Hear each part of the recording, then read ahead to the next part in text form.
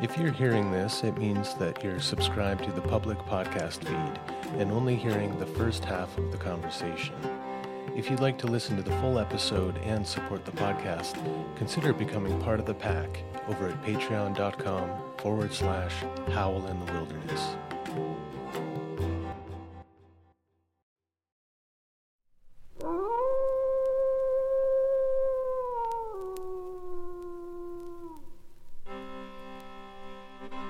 Welcome to the Howl in the Wilderness podcast. I'm your host, Brian James. Howl in the Wilderness features deep and insightful conversations with renegade artists, philosophers, psychologists, and spiritual teachers who are working on the edge of dominant culture to recover and revive soul in people and the planet.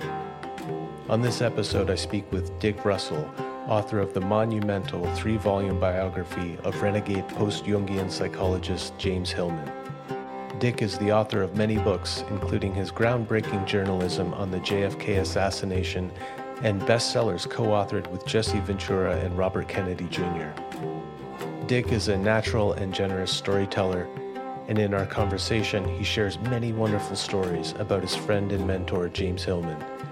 And in the last half hour of our talk, Dick shares the extraordinary story of taking his schizophrenic son Franklin to meet with famed West African teacher and healer Malado Masome, eventually traveling to Burkina Faso to work with an indigenous African shaman for a month-long healing ritual.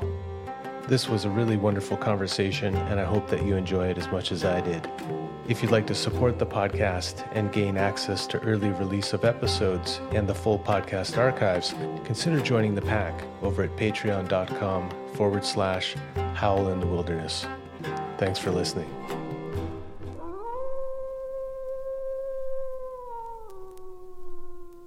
Okay, I'm here with Dick Russell. Dick, it's really nice to meet you, and I'm really glad that you can make the time to speak with me today. Thanks, Brian. Good to be with you today. Well, we're here on the occasion of the release of Volume 2 of your biography of James Hillman.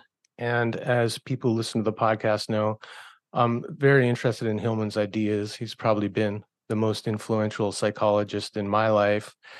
And I'm really looking forward to digging into Volume 2. It gets into how his work developed. And that's what I'm most interested in.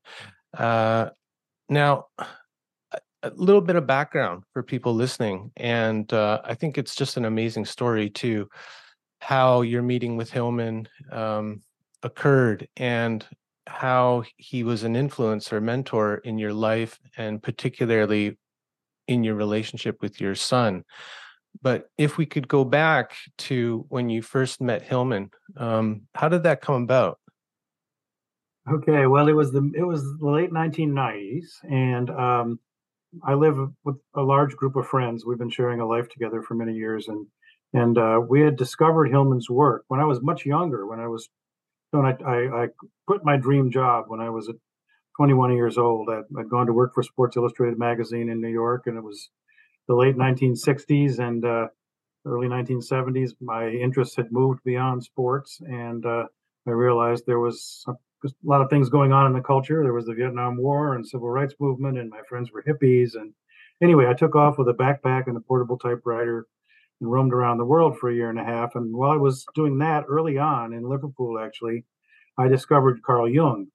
And he had I started writing down all these quotes from Jung, and as I was just hanging out in Liverpool, and realizing something about my life through him, that I was something about my destiny, and I felt I had some kind of destiny, right? That I was supposed to explore and illuminate darker forces or shadows, or the unconscious parts of society, and that actually proved true of much of my writing career after that. But then we were reading Hillman, and we started with A Blue Fire, which was excerpts from a lot of his early writings that Tom Moore put together, and was very impressed by him. And we used to kind of have study groups talking about him and stuff. And then one day, there was a young fellow who'd grown up in our family, whose father had left and was an organic farmer in Connecticut. We were talking about Hillman, and he said, well, my dad knows James Hillman. He sells him his organic vegetables in the marketplace in Connecticut. I said, wow. I said, so I called my old friend, Wayne Hanson, and I said, Wayne, do you think I might be able to meet James Hillman sometime? And he said, well, I don't know. He's very private, but I sent him a copy of my second book, which was called Black Genius and the American Experience. And he liked the format of it a lot. It had chapters about ancestors and comparative chapters like Frederick Douglass with James Baldwin, 100 years apart, those kinds of things, and the importance of family and mentors in the African American tradition.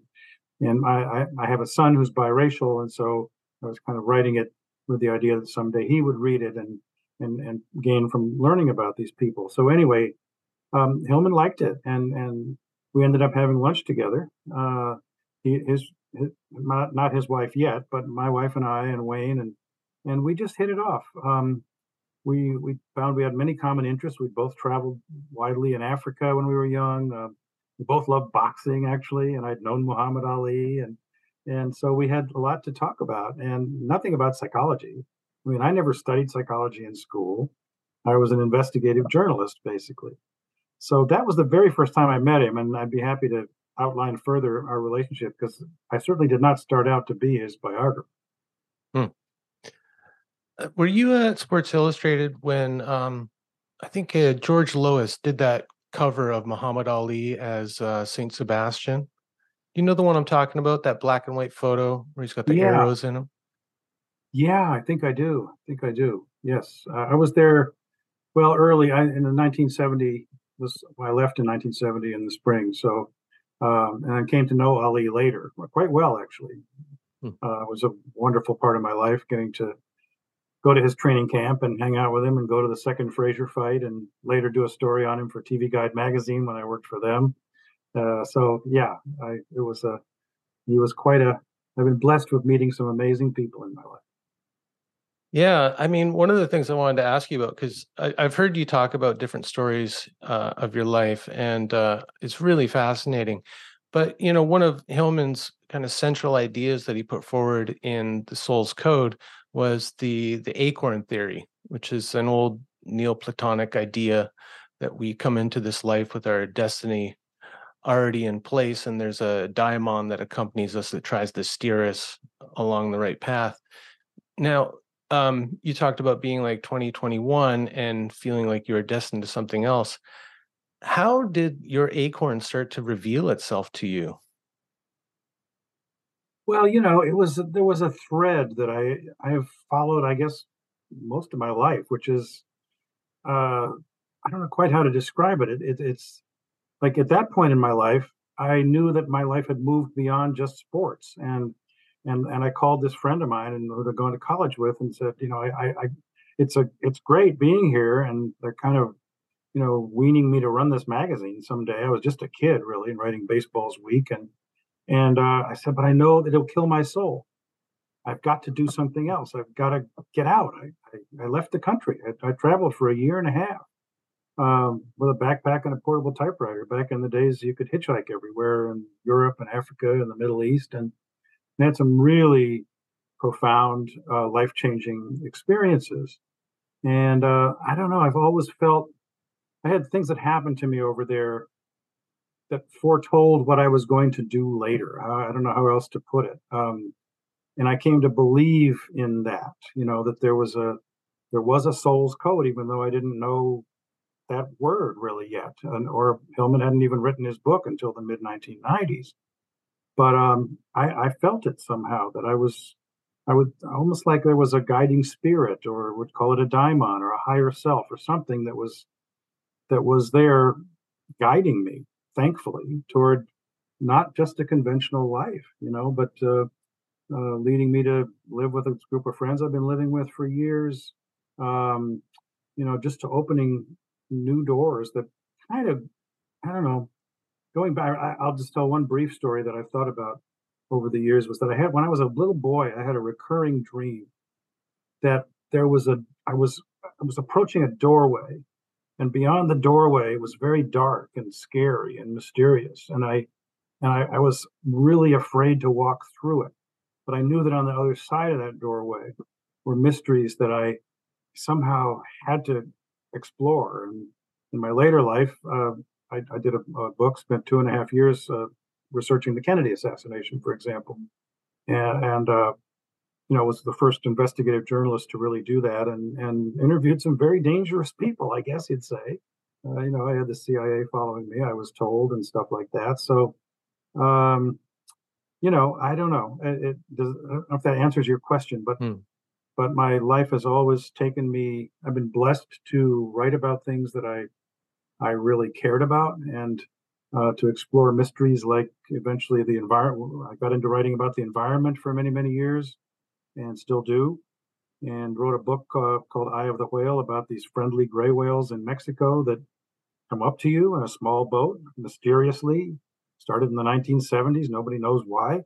And in this little lagoon where the gray whales came to have their young, the mothers would introduce the newborns to you, and you'd be petting them in the wild before they made their migration back. At the time when their habitat was threatened by this incursion by Mitsubishi and the Mexican government to build this big salt works there. So I ended up writing a book about all this and following their migration all the way to Russia back in the late 1990s, early 2000s. So that too was this mystery that somehow I was compelled to delve into and explore. Was there something you could point to in your upbringing that gave you the courage to start following these threads so early? Because like so many of us, I didn't kind of snap out of it until I was in my mid-30s, and I left advertising, and because I felt like it was destroying my soul, and started on a new trajectory. But that took quite some time and a lot of suffering to get to that point. Now, for you to be following these urgings at 2021, leaving this dream job and heading out into the great unknown, it must have taken a lot of like faith and courage, no? Yes. I mean, I never considered myself, I wasn't doing this because I was some courageous risk taker, but I will say I was very successful, very young at what I did, and sort of reached the top, I guess, at a time when all these other things were happening and I was being influenced by them, and realizing that somehow this was not what I was going to do with my life. And so was that a higher power guiding me? Or, I believe it probably was in a sense. But so I just threw it all away. I mean, my parents thought I was crazy. My younger brother, who's a very successful businessman, couldn't believe I did it. And I was a Midwestern kid. I was raised, upper middle class, suburban Kansas City, born in Minneapolis. I wasn't, a West Coaster or an East Coast kid, and went to University of Kansas. And but something happened to me, and that pushed me onto that literal road, and I guess I never looked back. Hmm. Hmm. Okay, so meeting Hillman, what were your first impressions of him? Well, first of all, that he was just, although he was obviously brilliant, and I knew that from reading him, he was a regular, he was very down to earth in certain ways. He just loved to talk about everyday things, but take things to a deeper level, and so he was a lot of fun to be with. He was funny. He years later he signed. I remember soon after he signed a copy of one of his books to my wife, and this was actually after we got to know him, and he started visiting our homes, and we got to know each other better. And he wrote, "We were brought together not by fate, but by its instrument, Wayne's potato," meaning my organic farmer friend, right? So, I mean, that's the kind of thing he would do. I mean, he got a kick out of the fact that I wrote these tomes. I mean, I've done 15 books, and a lot of them are big fat books that my first one, my friends, it was called The Man Who Knew Too Much, and my friends called it The Book That Grew Too Much. It was about the Kennedy assassination. And so I remember one point, James's wife, Margot, says, do you write in the morning? And James just looked at me and he said, "No, he writes all day to finish these tomes," right? So, I mean, he was just fun to be around. And but also, I mean, I remember when he came to visit we have a place in Los Angeles where I live, and I remember walking in to see him, and he said, what do you do on a sinking ship? Do you pray? He was talking about the Titanic, comparing our times. This was the early 2000s, to the time when the Titanic went down, and the Bush administration was in power then.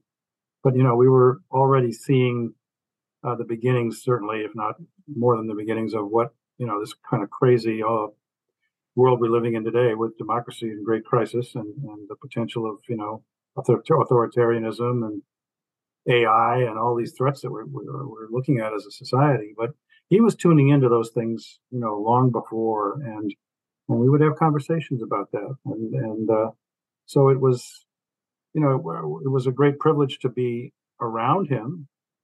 And the way the biography happened again was very, I don't know, I mean, what to call it. I certainly did not intend to. I never felt qualified. I wasn't, like I say, a psychologist. But early in 2004, so we've known each other then for off and on for about 5 years, and his older sister came to visit their home in Connecticut. They live on this kind of this farm, really, and a lovely old farmhouse, big place in Thompson, Connecticut. And she was there and was telling these great stories about the growing up years in Atlantic City, where James's parents, his father owned a hotel on the Atlantic City boardwalk, and so he grew up in the 1920s in this fabulously extroverted world of the high flying whatever, and so his sister was talking about this, and I said afterwards, "Wow, she's such a great storyteller. You should get some of her stories on tape while she's still with us." And so this gave him the idea to bring all of the siblings together.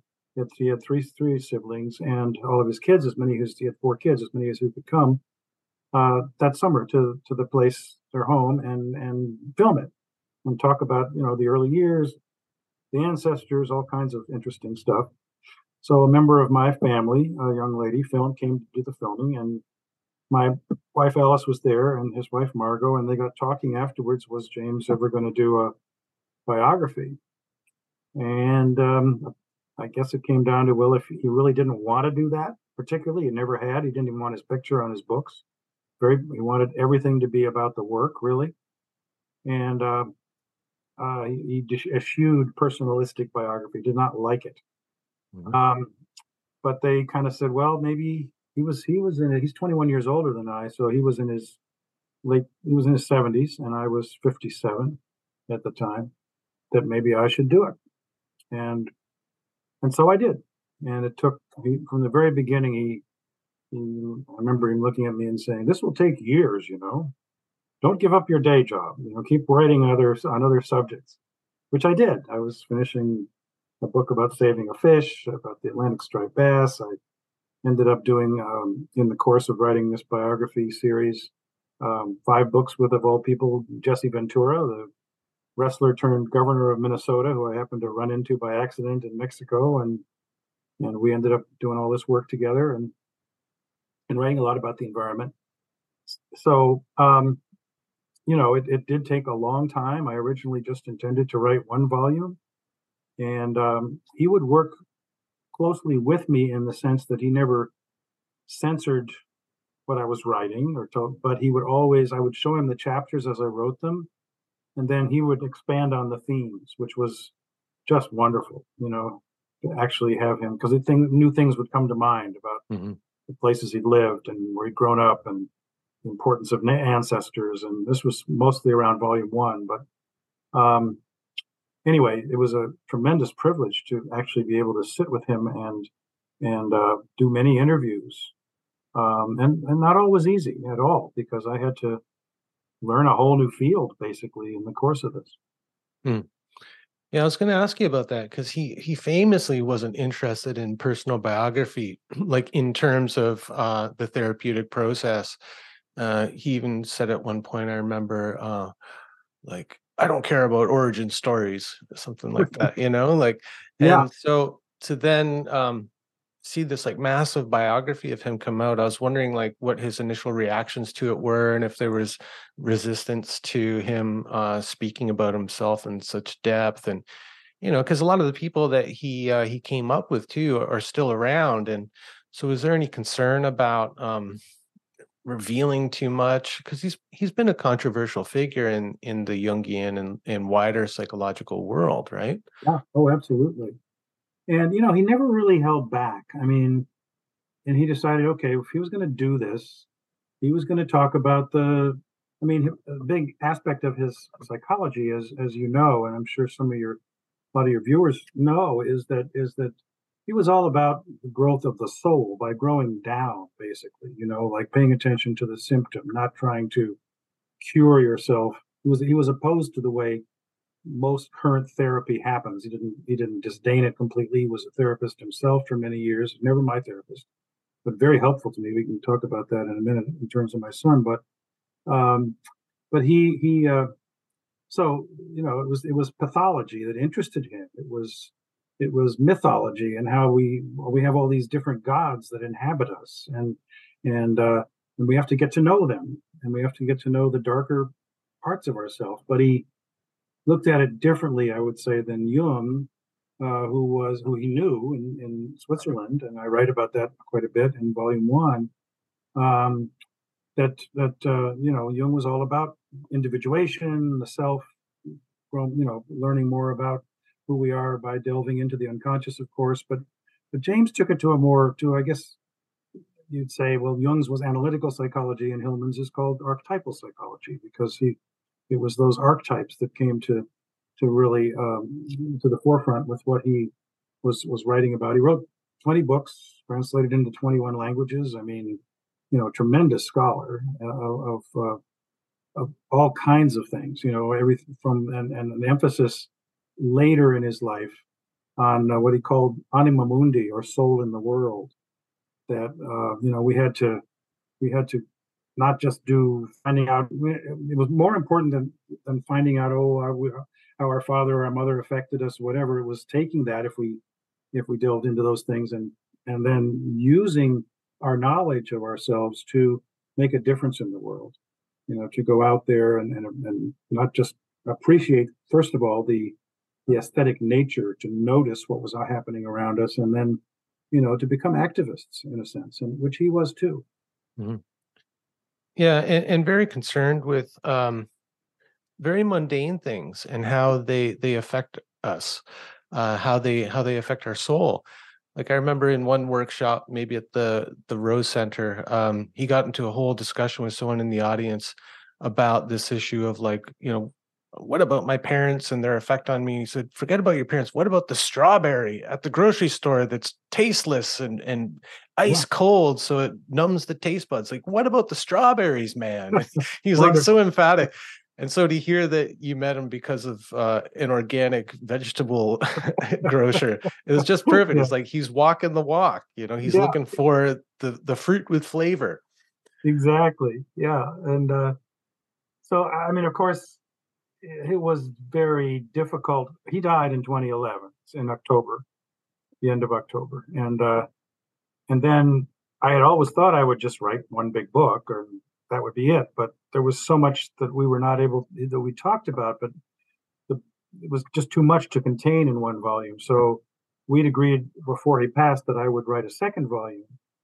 And then as time went by and I worked on that, it became clear that I couldn't contain everything I wanted to say about him and the incredible breadth of his psychology and his vision in that. So both volumes 2 and 3 are coming out this year, which I've been working on, off and on for 20 years now, almost. And without him around, I mean, it was a whole another challenge, because I didn't have him to bounce ideas off of or read the chapters and tell me what he thought. And but I was going to say earlier that when he was alive, he was not he was ready to talk about the tough parts of his life. He had, for example, he was kicked out as he became director of studies at the Jung Institute in Zurich, the first one ever that Jung basically appointed him to. before Jung died in 1961. And so he was really running the show there, and getting ready to create archetypal psychology with Pat Barry and Rafael Lopez Pedraza and others. But he had an affair with a patient and ended up being savagely attacked for that by, among others, C.A. Meyer, who was sort of Jung's right-hand man for many, many years, and was a therapist, and was himself had an affair with Hillman's wife, Kate. So here's this hypocritical guy, going after Hillman to get rid of him, and covering up his own situation in life. So, but it was being dismissed as director of studies in late '69, I think, or 1970, that really opened the door for him. He stayed on in Zurich, and eventually got married to Pat Barry, who was a student there at the time at the Jung Institute, and became a tremendous working colleague as well as his wife. And so they began to formulate at the Warburg Institute in London what became known as archetypal psychology, incorporating again mythology and the aesthetic, and looking to take psychology in a whole new direction. Can you talk a little bit about how that came about? Because people might have the image of a bunch of intellectuals sitting around a conference table, sharing papers and things. But the stories that I've heard, it's more like these dinners that would get really out of hand, like around the second bottle of wine, and they start throwing out ideas. And yeah, can you give us a kind of a taste of what he recollected about those times? yeah. Well, I mean, there were amazing times, and there was a group of students that mostly young guys, but also some women who had gathered in Zurich to attend the Jung Institute.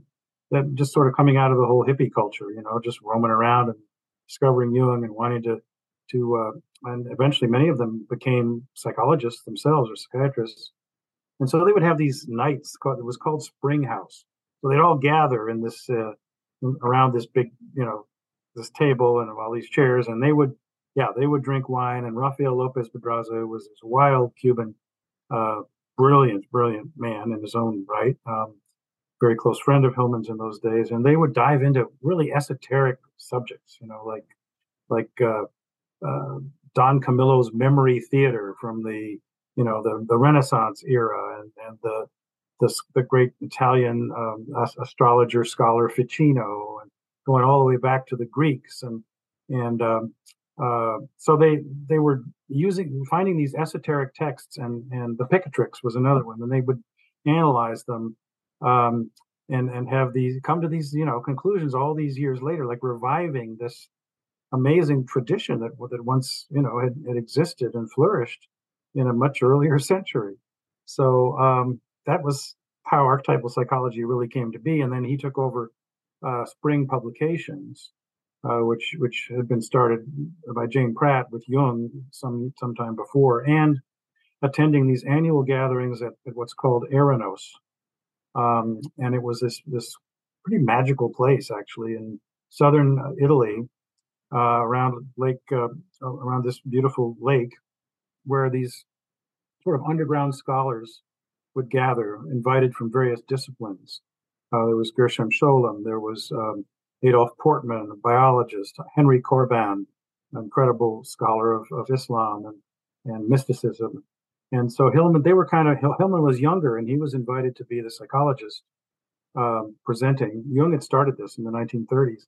And so he was carrying on this tradition, and it was really quite a place. I mean, I went to one of the big parts of the biography is letters that I was able to gather from all these different amazing people that James had known and I'd interviewed, and they saved their letters, and they allowed me to photocopy them. And so there was a whole trove of these at Eranos, and I went there and kind of had this strange experience, one among many. But I spent the night. I think it was the room where Jung once stayed and where Hillman had stayed when he was a guest there, speaker. And I woke up in the middle of the night, and I was totally not in another world really, but I had tremendous dizzy spells. I could not get out of bed. I couldn't make it across the room. This had never happened to me before in my life, but it was really disorienting. And I finally overcame it. But it was like something in that place, the spirit of that place was like really powerful and as well as remarkably beautiful. When you're kind of kept in your bed, any strange dreams or visions while you were there? I was trying to remember the other day. Not that immediately came to mind. I didn't like see spectral people or anything, but I have had those. I mean, I've had amazing dreams about James through the years, and very very powerful. And he opened my life up in just remarkable ways, which we can talk about along this journey. I mean, I remember at the very beginning of it, he said, "Welcome, traveler," because he knew that there was no way I was going to be able to write a book about him without exploring some really deep and sometimes dark parts of my own psyche. And so that is indeed what happened. Wow, amazing. I'm interested to know about the process. Like when he was alive, how do you begin writing a biography of someone like him? Like, do you have sessions where you sit down and you go, okay, let's talk about the early years? What are so how do you open up the conversation? Or like, what are the significant memories? Or do you go chronologically? How did the process work? Well, at first we did go chronologically because the ancestors were very important to him. Their pictures were on the room that I stayed in when I went to Thompson and interviewed him.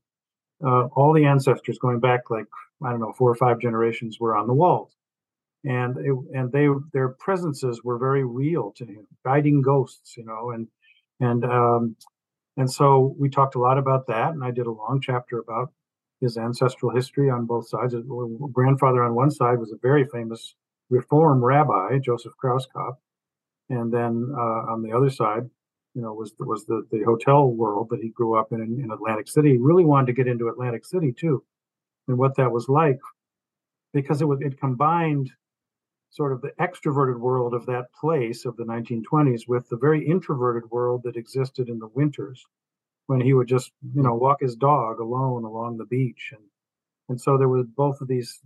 And of course, he said the characters he met, were just tremendous fuel for the psyche, for a psychological mind. And so he, from the very beginning, wanted to talk about his soul's code in that sense. And then we did take it chronologically. We traveled together. We went to Ireland, where he'd gone to Dublin. In Dublin, he attended Trinity College and gotten to know J.P. Donlevy, the novelist, became his best friend. He wanted to be a novelist himself in the beginning.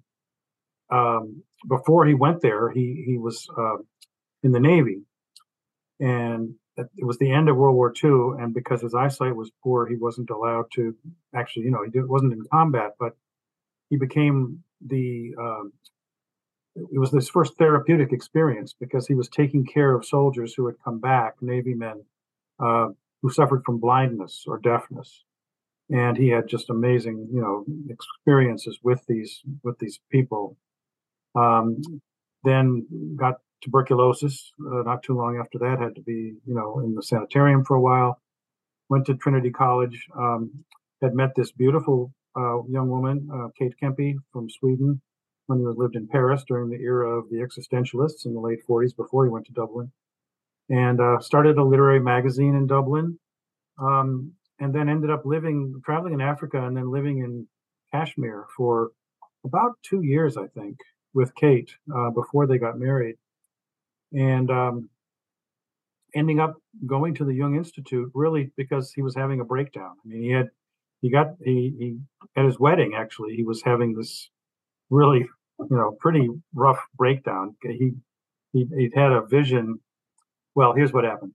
He met this guru, I guess you'd say, named Gopi Krishna, and when he was in Kashmir, and who told him, go to the mountain, go into Tibet, you'll have this. That's where the vision will come to you. The great picture of life is going to come to you. So he got up there on the mountaintop and waiting for the incredible dream to happen. And the dream was his mother and his grandmother lying in bunk beds. And I mean, this sent him down the mountain. I mean, he and sent him actually into analysis at the Jung Institute. I mean, it was such a shock to his psyche, I guess.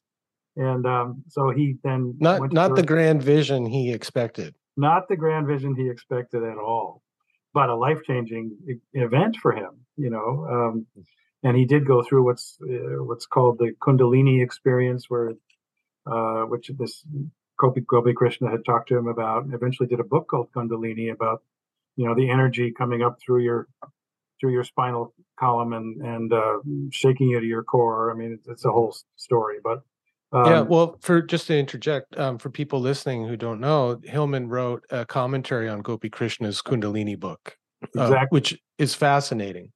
Yeah, yes, he did. That was one of his early books, I think 1967. Mm-hmm. Yeah, so he comes down from the mountain and he's getting married, which would cause any puer to have a breakdown, I would think. Yeah. Commitment. One woman.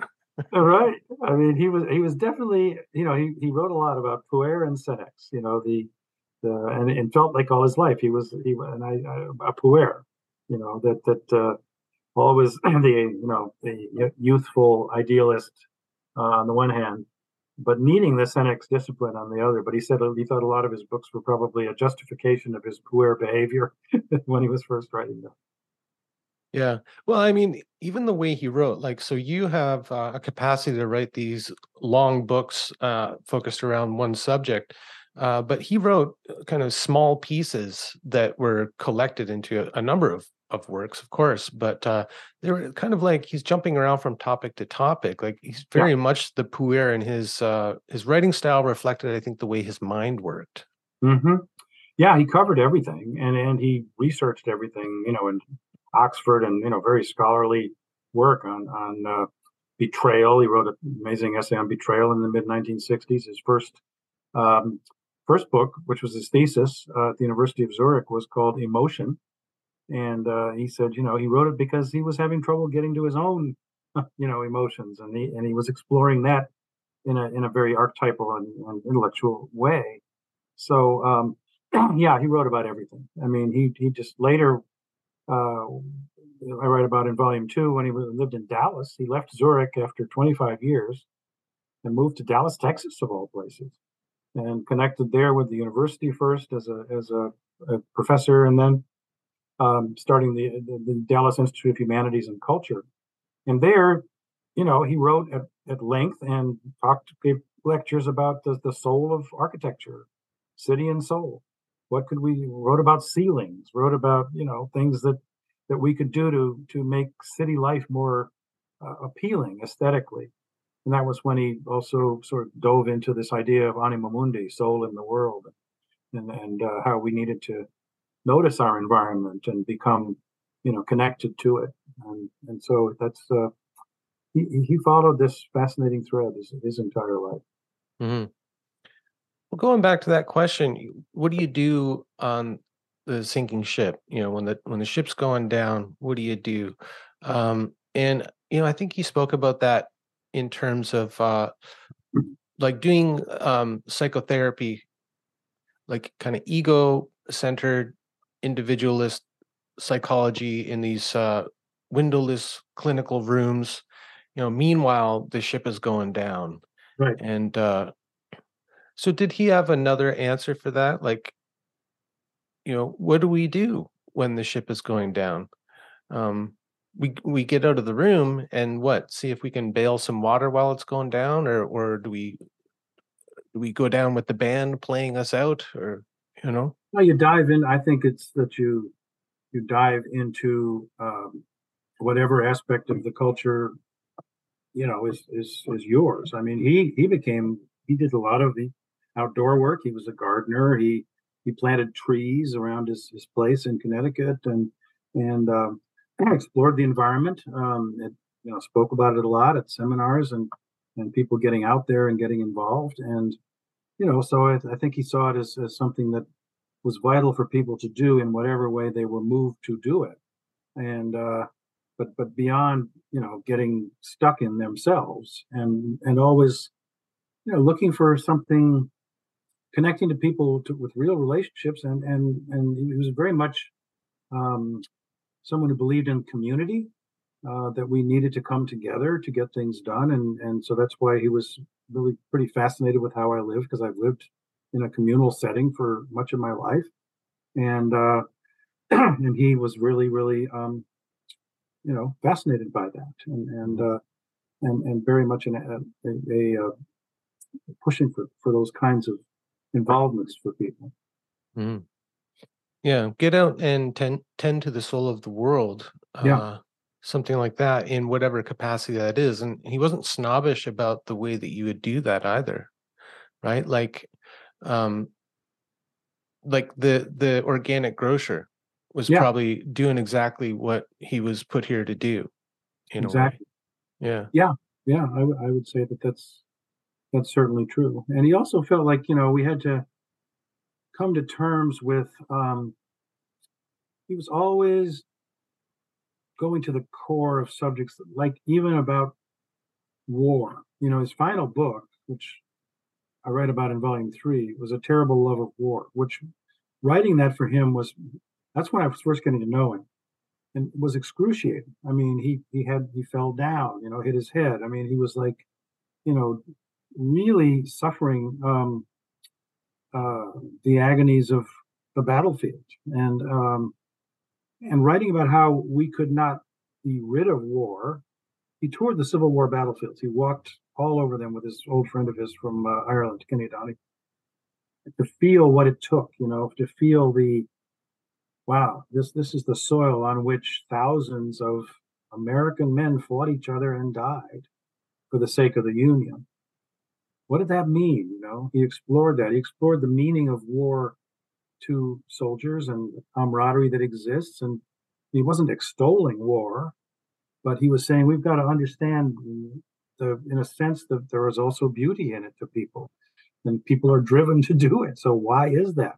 We can't just get rid of it. We can't say, oh, let's just have peace. I mean, he had a big debate with Deepak Chopra once about this. Who was very much on the other, feeling like we can get to peace in our time by meditating, which that helps. But he was Mm. taking those kinds of subjects and really forcing an examination. They weren't always popular either. I mean, a lot of people didn't want to hear about that. Yeah. I didn't know that he was into boxing, which helps me feel more of an affinity with him, because I love martial arts and boxing. Yeah, Uh, it totally makes sense, though, because he was such an intellectual pugilist. Like I think he said once that he could only write when he's angry. yeah, And he used to quote, I think it was Heraclitus, that said, like, hate is the father of all things, or something like that. Like, strife is what begins creation.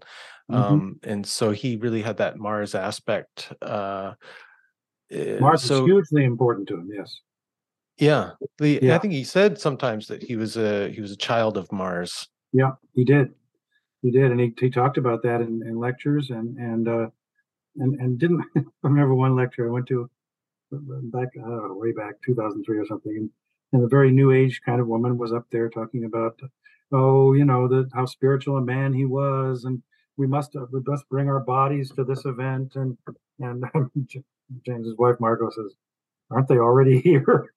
And then he got up there in front of this audience, which had been, kind of lulled by this beautiful talk, and he said, I feel oppressed,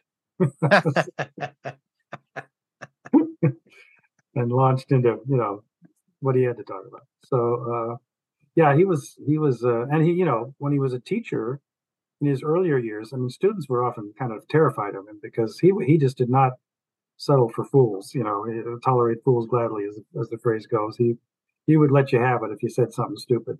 He mellowed as he got older, and part of that mellowing, I think he had a remarkable experience spending a number of years in the so-called men's movement. And I was going to say I've reflected on this with other people who are around that movement, and I think it did kind of temper him in a way because he was in an environment that he wasn't really accustomed to. Like it was not so intellectual; it was more kind of body and feeling oriented. Um, yeah, and I could hear it in his lectures at those Minnesota men's conferences. You can hear mm, the more humility and kind of self-deprecation and maybe trying to actually win the audience of men over. You know, I can pick up on that because I've listened to so many hours of him in different kind of modes. But yeah, please say more about that and if he had any reflections on that. oh yeah, he really wanted that to. Really wanted to talk about that and the importance of it in his life and for the culture in general. Because he was one of the teachers. It was called the what he was part of was called the mytho-poetic men's movement, and they used eventually he Robert Bly, the poet, and Michael Meade, storyteller, who emphasized fairy tales with these groups of gatherings of men in the woods of Mendocino and Minnesota and elsewhere. And James was the intellectual. You know, he talked about ideas, and he also talked about raw subjects. I mean, it was all very and it was often characterized by the big media as, oh, this is just a group of guys, beating drums and going off to talk about their wives in some kind of disparaging way in the woods, right? For a week, which it was 100 men often coming together, but it was so far from that. It was really deep talk, getting to all kinds of subjects that you were afraid to talk about, using fairy tales and mythology to find yourself in a particular story that you'd never heard before, and making masks together, and there was one that they did where you had to one of the men would be blindfolded and you would have to lead him into the woods or wherever you were going, and of course for James he wept. I mean, he'd been reminded him of his days in the Navy when he had been taking care of these blind soldiers, and his son came, and there was it was not an easy thing for them. His son I've interviewed at some length, but it wasn't easy for him growing up, being the son of this great thinker, and who was often distant in that sense. But boy, they really went through it, at the men's gathering, and Lawrence Hillman became an archetypal astrologer. Came to appreciate, that he said, grew up marinated in archetypal stuff that led him to what he was going to do in life. So yeah, I mean, there's so many stories, and James would do things like at first he had a hard time. Just some of the men wondered, what's this guy doing here? This egghead, intellectual philosopher, but they all came to so appreciate who he was, and he would do things like when they challenged him at one of these very early events by sending this guy into the room when James was talking, completely naked, and the guy comes in and just sits down in a chair. So what did Hillman do? He just looked over there. And he said, and everybody's kind of snickering and everything. He says, "Would you stand up, please?" So he just would throw the challenge back Yeah. and take it in, and um, came to just cherish these gatherings. And I've been to one. I went to one in Mendocino, which I found very, very powerful. Later, I mean, I wasn't there at one that he was at because I didn't know anything about it in those years. But it truly is quite a thing to go through. And there was one in 1991 where 50 black men and 50 white men all came together in the woods of West Virginia. It's called Buffalo Gap. And wow, they got into some stuff. Some of them were from the Deep South, had very racist backgrounds. James Hillman gave a talk called Notes on White Supremacy. At that meeting, a man named Melodoma Somé, who was from West Africa, for the first time told his story. And it was an incredible story. I'm just going to quickly summarize it. He wrote a book called Of Water and the Spirit later about it. But he spoke of when he was a boy. He grew up in Burkina Faso in West Africa and was taken from his village when he was like 4 years old and raised by the Jesuits. He forgot his native language. Knew, I guess, didn't knew obviously English or French. I think it was the French from the Jesuits. And then he escaped when he was in his early 20s and made his way back to his village, hundreds of miles away. Was not accepted because, he didn't even know anything, about the language, or it was a Dagara tribe, actually. So he went through the initiation that usually young men go through, or boys go through when they're like 13, 14, when he was 21, and became someone that his grandfather who had foreseen, which was he who makes friends with the stranger. And he ended up going to the Sorbonne, where he's educated, Boston University, and becoming a healer, a shaman, who was bringing that culture in a very profound way to the West. Mm-hmm. Well, look, Dick, obviously you're a natural storyteller, because I really don't have to do much in terms of segue, but I would like to talk about both how Malidoma and Hillman played a part in your relationship with your son, Franklin, who I guess was diagnosed with schizophrenia around the time he was 17. And Yeah, so where would that put us? Is that late 90s, early 2000s? that was like the late 90s, 1996, somewhere in there. Okay. And So you had already met Hillman and were friends with him. And I had not met him yet. Um, okay. I had met him 2 years later. And then there was one time when I was up visiting him. This was, I think, around the time I started the biography, perhaps.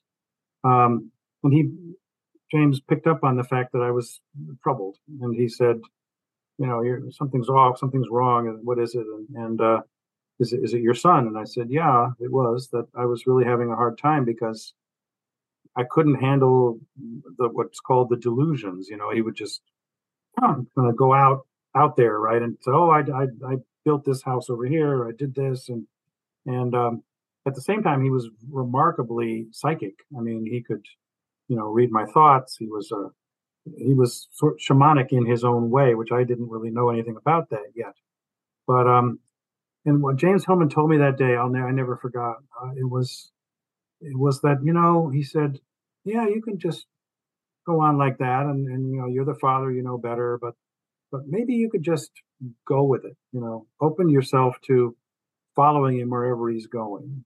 Talk about what you're doing that day, and even if he dismisses it and makes up some story about it, you still, it's a conversation that you're having. And he said more than that. I mean, he said it much more profoundly than I'm saying it here. But I know that once I did that, tried that, it completely changed the relationship with Frank. And suddenly we could have fun with this stuff. Some of it, we could play with it. We could be in a restaurant. He liked these Asian restaurants. And I remember one time he started to talk to the waiter in made up Chinese, and the waiter didn't know what to do, and he was kind of wandering around. and and uh, and then he came back by the table, and Franklin pointed at me. And he said, "Oh," he said, "don't worry." He said, well, "We're speaking Mandarin, but he only understands Cantonese." In other words, I wouldn't get the conversation, right? So, and we just laughed. I mean, so we could have fun with those kinds of things, and that was the beginning of what later became a what can I call it? I guess a shamanic quest. I mean, Mm-hmm. after Oh, James Hillman died in 2011, a year later, I was very desperate and seeking at least an adjunct to conventional psychiatric medication, which was really debilitating in a lot of ways and put tremendous weight gain on people who took it. And, I just didn't know what to do. And in the course of that, my wife suggested, well, why don't you contact Malidoma Somé? Now, I had interviewed him, and James Hillman had talked to him about him with me when he was alive, that he felt it was very important that I include Malidoma in the biography. So I right. interviewed him Okay. on the Yeah. phone. So you interviewed Malidoma about the Hillman biography and Yeah, about their time in the men's movement together. Okay. Exactly. Yeah. So, because they'd gotten to know each other well, and Melodoma had great respect for James, and vice versa. Mhm. And so I contacted him and came to California to do a divination with him. And that was the beginning of an amazing process that I chronicled later in a book called My Mysterious Son, a life-changing passage between schizophrenia and shamanism. Mm. Well, one of the kind of most common criticisms I hear about Hillman is that yeah, he's full of like wonderful ideas, but they're not very practical. They're like hard to apply to psychotherapy. And people say, well, he wasn't really practicing psychotherapy for the second half of his life. He'd given it up, and as he said, he was doing a therapy of ideas. Uh, and I disagree, because I think his ideas are all about your orientation, your attitude, your approach to anyone with any kind of problems. And so one of the guiding principles is to follow the symptom. Yep. Another guiding principle is stick with the image. So don't Yep. get into analyzing or interpreting whatever comes up in a dream or a fantasy, but stay with it, and maybe it has something to tell you. So it's very much like a I don't know how you characterize it, but it's a go with the flow kind of an attitude. And so I'm really fascinated by his practical advice to you as a friend in how to deal with your son, who is coming up with all these like fantastic scenarios and is kind of like in his own fantasy world. Yeah. Um, and so it sounds like it was like really good advice and counter to what you had been doing already or what you'd been told to do. Absolutely. Really going with what was presenting with Franklin, if you want to call them symptoms of his schizophrenia, which I have a hard time with those diagnoses, but Yeah. Oh, yeah. And it was just real basic, basic advice. I'll read you one just paragraph from what he said to me, because it was really quite amazing. Um, yeah. Well, he says, you probably have to reconstellate the relationship, not in terms of where you're trying to help him and not trying to get anywhere with him. Simply, you know where I was today? I went to Connecticut. You let go of his being a quote sick man. Then you may find he tells you things that he doesn't talk about otherwise. You don't know what's going to come out, but it's almost as if you've abandoned being the responsible father because you can't move him. Okay, so that's over with. Make him feel that you really want to see him and tell him things. You say, this guy drove by and I thought, I wish Frank had seen that car. What did you think of that kind of car? He might go into a delusion about the car, but it doesn't matter. You've approached him differently from the therapeutic. So, I mean, that's pretty incredible, isn't it? so not treating him as a sick person, as someone with a problem. Yeah, And obviously then at that point you're the person who doesn't have the problem, who's trying to help him, and how that creates a certain dynamic. And like one of the quotes I remembered from your account is he said, respect resistance, yes, right? right. So if you approach him in a certain way and Franklin is throwing up all kinds of resistance, maybe even getting angry with you, respect that. Now, Yeah. what did that mean to you in not just how you understood it, but how it showed up in the relationship? Well, as I said, I think it really changed the dynamic, because I accepted that there were parts of, I just accepted him who he was. And I also, at the same time, began to really deeply appreciate qualities he had, what he had to teach me about life, not just what the father can impart to the son, but what is the son really trying to tell me? And I mean, he turns out to, he's a remarkable artist. When he was younger, he was an incredible writer. And then he began to write sort of in other languages, and I write hieroglyphics and, all these kinds of things that I really had a hard time relating to. But I also came to just appreciate his vision and how he was connected to other worlds in ways that, were mysterious to me, but I believed were real. They were certainly real to him, Mm-hmm. and they weren't like delusions that were meaningless.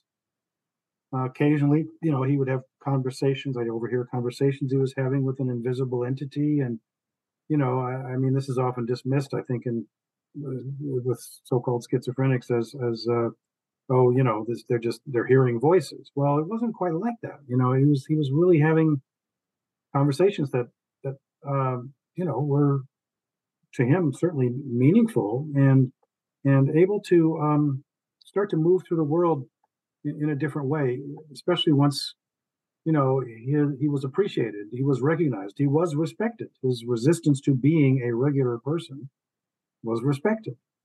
Mm. Let's put it that way. Mm-hmm. Mm-hmm. Like asserting his uniqueness and eccentricity, which Yeah, Hillman was all about, is like allowing for the eccentric. right, exactly. And Hillman had so many friends like that, by the way. I mean, just odd people, that he was attracted to and worked with, and Well, they're the most interesting people. yeah, exactly. And he he loved the eccentric, and he was eccentric himself, in a certain way. And so why he would have reaction to showing up at, I don't know, some kind of retreat center, maybe the Omega Institute or something, and the person introducing him doing a kind of a centering exercise. Right. And then, and then he gets up there, and of course the puer in him is just going to want to decenter everything and throw it off Yeah. kilter, right? Yeah, exactly. I mean, yeah, one time we sat down, there was a period of the biography where you asked me earlier, did we follow a chronological path? And in some ways we did. But then, and volume 3 becomes much more like this. We began to just, I went to see him one day. He said, let's just talk about themes. And then he gave me actually a homework assignment, which was, he asked me to list what I found the 8 essential themes of his work, which I did. And I recently dug it out. And I'm not going to read all these, elaborate on these, but, the first was an emphasis on soul rather than ego and self, that includes embracing its pathologies rather than trying to, quote, cure them. Again, as you said, the importance of images in coming to what he called a poetic basis of life, in words, in our dreams and fantasies, in seeing through to a deeper understanding. Images as living realities through the realms of literature, art, myth, and alchemy. And following from that, an emphasis on the aesthetic and the sense of beauty, noticing what's around us. And then connecting classical mythology with contemporary psychology. Then engaging Jung and reworking his psychology. The importance of anima mundi, as I mentioned, the soul in the world, and the shadow that exists in therapy itself. Mm-hmm. Its emphasis on the subjective and the scientific, and it's what he called redemptive Christianism, and its institutionalization as a profession where it loses its roots in cultural criticism. So I presented that to him, and I can't remember exactly what he said, but he was not displeased. So right. Something like, "Wow, sounds pretty good." Yeah, sounds pretty good to me. Anyway, yeah. Yeah, something in there too. Maybe this could be fit under the anima mundi, but toward the end of his life, I really feel like he was really strongly promoting a civic responsibility, like we were talking about before, that engagement with your local community, like not trying to save the world, but just do your part where you're at, that kind of thing. Yeah, I mean, that's what he did himself. He was got when I first met him, he was involved in a fight to stop this the sewer development in his small town, and put him in touch with a friend of mine from the EPA and things like that. So yeah, and neighbors that wanted to bring down trees that he thought were beautiful or something, he would take this up and take them on and fight it. So yeah, exactly. It was like you can engage where you are, notice and appreciate where you are, and go from there.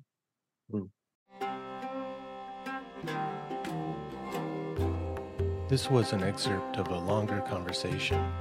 If you'd like to listen to the full episode and support the podcast, consider becoming part of the pack over at patreon.com // Howl in the Wilderness. Thanks.